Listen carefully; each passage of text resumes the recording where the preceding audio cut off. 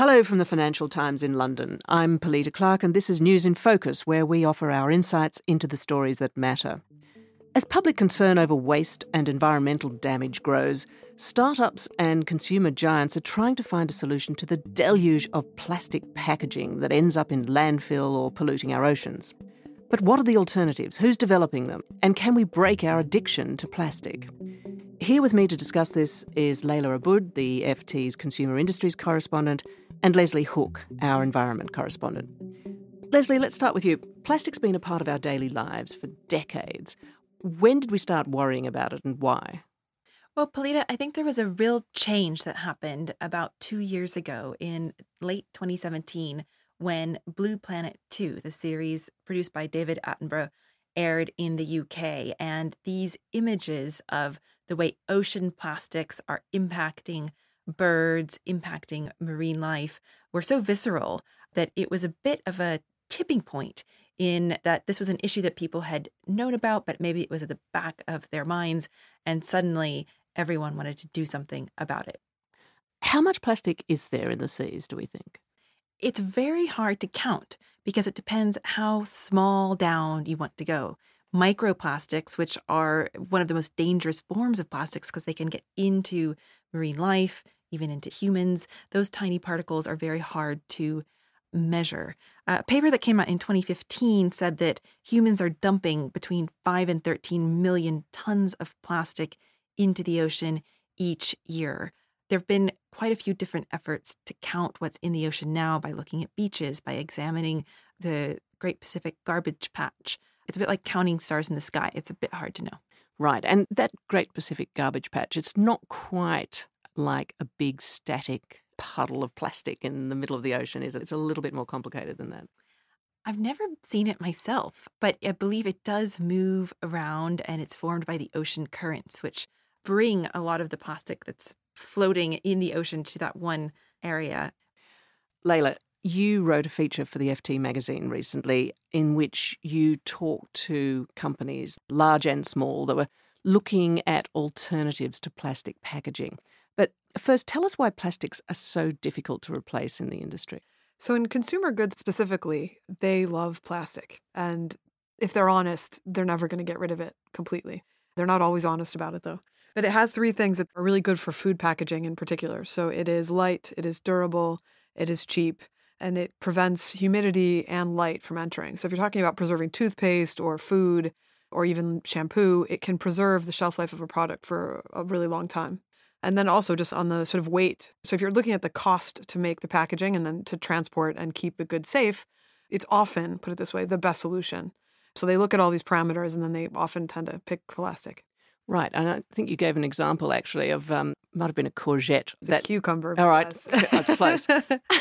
But coating it in plastic means that you can extend its life from days to weeks, right? Yeah, I think it's probably a week to 10 days if they're being honest, and then about 3 days if you take the plastic off. So it's markedly better to use plastic rather than glass and metal in many cases. In many cases. I mean, I feel like this entire article needs to have an asterisk next to it. It depends on the case. It sort of depends what product you're using it for, what the alternatives would be, where is it made, how long will it be transported, how long do you need it to be good. I kind of feel like I went into this story with a very simplistic headline, which is like, how can we replace plastic? Then you start looking into it and you're like, man, we really shouldn't replace plastic for a bunch of things. Plastic actually works for many applications that we need it for in industry and food, in particular in consumer goods. I would think if we're honest, we probably need to use less of it. But just simply sort of saying, okay, let's go back to glass or metal when they're heavier and sometimes more energy intensive to make would actually be worse for greenhouse gas emissions. So I think to go back to what Leslie was saying about the visibility of the ocean plastic problem and Blue Planet tugged on people's heartstrings. But fundamentally, if you are replacing plastic packaging with glass and having higher greenhouse gas emissions, I'm not really sure you've done that much for the environment. Now, I think most people would think that the answer lies in recycling. But did you find that that was the case or not? I wish it were. I don't think it is, in part because the recycling system, and you could say globally, but in some countries it functions decently well, but overall it doesn't really work that well, and it hasn't for decades. Why is that? There are many reasons, including some very good work that Leslie has done about how the recycling system globally was broken once China stopped taking imports last year, I think it was. But also, even before that, plastic is sort of difficult to recycle. I didn't realize this even before I started doing the story. When they say recycled, it's not actually reused for the same thing. You can't actually take food packaging, for example, and make it again into food packaging. Often it'll go into something which is less valuable, so downcycled into carpet or industrial materials or something. So it's just chemically and physically, we're not very good at recycling, right? It's actually quite difficult to do to get usable materials on the other end. And then if you think about it as like a giant market, meaning there are waste processors, recyclers, the companies that make the stuff, the governments that kind of have to collect the trash, that whole market is completely dysfunctional. So a lot of the stuff at any given point when someone has to make the choice, does this have to go on this track to get recycled or this track to go into landfill or incineration? If it's not perfect at that moment, it's going to get dumped onto the landfill and incineration track. And do we know roughly what proportion of plastic is recycled? It's actually, again, it's very hard to know, but some of the work that's been done on it puts it anywhere between 5 to 9% globally. Right. So it's very low. Very low. And Leslie, Leila just mentioned the excellent work that you've done on China's decision to suddenly stop being the world's recycler. Could you just explain what was it doing for years and years and what led it to make that decision? Yeah, that really was a tipping point in the recycling industry. And I think it exposed a lot of the flaws in a system that was already broken, as Leila has just outlined. China used to be the biggest importer of plastic scrap, as it's called in the industry, which is all the plastic that you toss into your recycling bin. And the reason China was taking all of this plastic was that it could be converted into low-grade plastic materials being produced in Chinese factories. So this Chinese imports of recyclables took off in the late 90s, early 2000s. It really helped that there were also empty containers coming back from developed countries that were buying Chinese goods. Those containers had to get shipped back to China so they could fill up again. Why not fill them with cardboard or plastic and then get the dirty processing done in China, and then a pair of black flip-flops or a plastic bucket that you use for a mop comes back again. But the policymakers in Beijing decided this system was not really working in their favor. Recycling plastic, as Leila has alluded to, produces a lot of wastewater. It requires a lot of energy. A lot of these facilities were illegal and highly polluting. And so they instituted, to the great shock of the global recycling industry, an almost overnight policy that from January 1st, 2018, China would not be taking any more mixed plastics. And so that sent that plastic looking for a home. A lot of it has ended up in landfill or in incineration. Some places are trying to do more recycling closer to home, and that is bringing the issue to the fore of why recycling is so difficult, because it's hard to do closer to home too. Right. Well, if recycling is never going to be an answer anytime soon, although perhaps with a lot of technological development it could be, but if we say at the moment that recycling is not necessarily the answer, is, say, biodegradability something that companies should be looking at more? I feel very mixed about this whole thing. So biodegradability is the idea that you could make plastics out of non-fossil fuel. So you make them out of plant-based stuff or seaweed or whatever, which then makes it have a little bit less of a greenhouse gas footprint. Trouble is, a lot of that stuff, you have to be careful then where you put it. You can't just throw it in the environment on the street and hope that it's going to dissolve in a couple days. Some of it needs to be industrially composted, which is like at 50 to 60 degrees Celsius over the course of 6 to 12 weeks. It can create more problems than it's worth if it ends up in the wrong place. And already I think one of the lessons of the recycling system, the lack of a system, is that it's pretty hard for people to know what to do with different kinds of waste. So if we add a third thing to the mix of a new type of plastic, which has to be disposed of in yet another way, I fear just that you're adding another layer of complexity on a system which we've proven we're not very good at this anyway.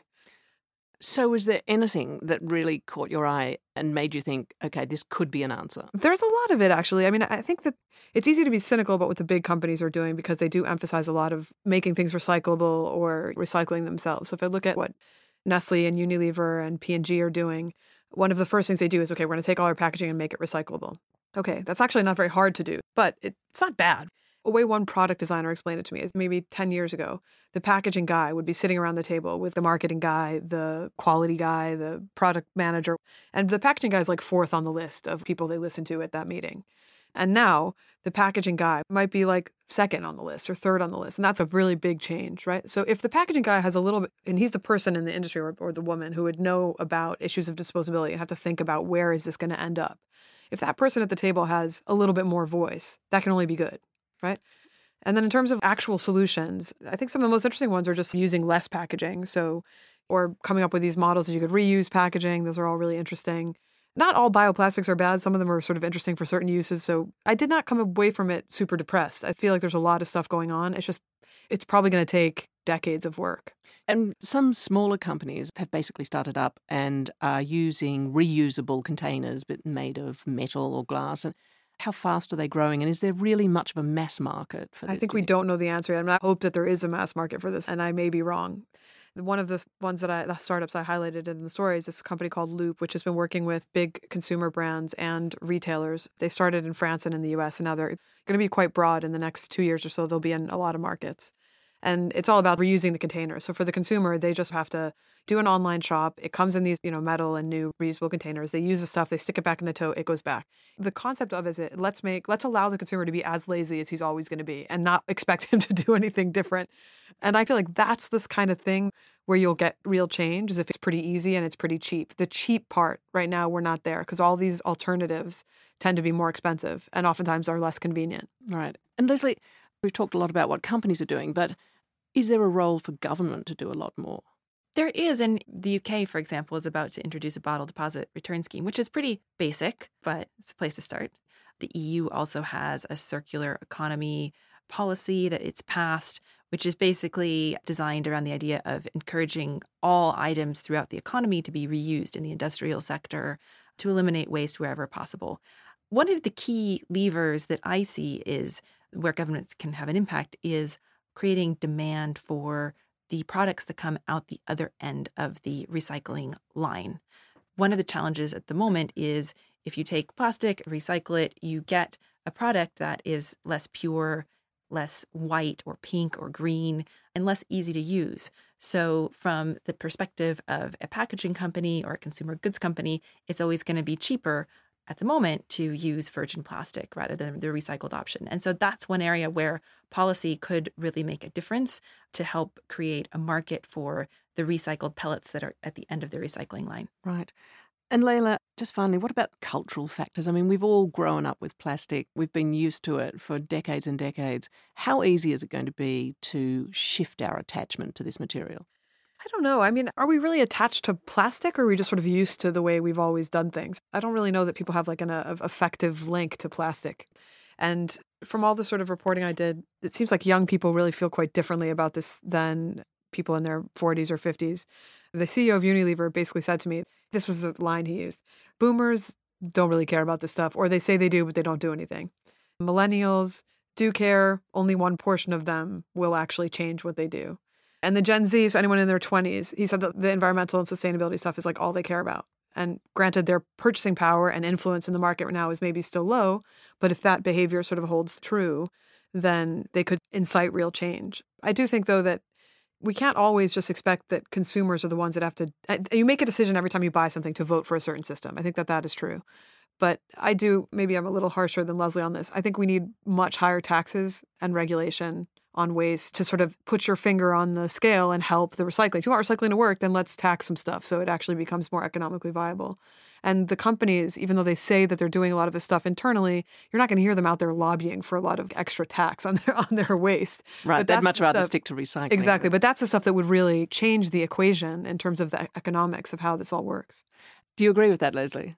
I do. Yeah, I do. I think that, even, for example, higher carbon taxes, if you take that back through the value chain, plastic comes from petrochemicals. It comes from fossil fuels. So if there are a lot of levers, even indirect levers, where pricing in the negative externalities of these products could make a big difference. So, yeah, I would say I agree.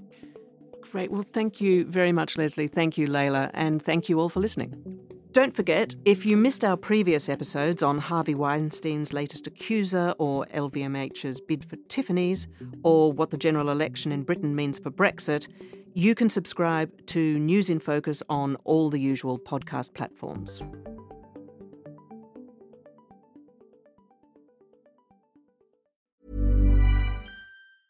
Support for this podcast and the following message come from Corient. Corient provides wealth management services centered around you. As one of the largest integrated fee-only registered investment advisors in the U.S., Corient has experienced teams who can craft custom solutions designed to help you reach your financial goals, no matter how complex.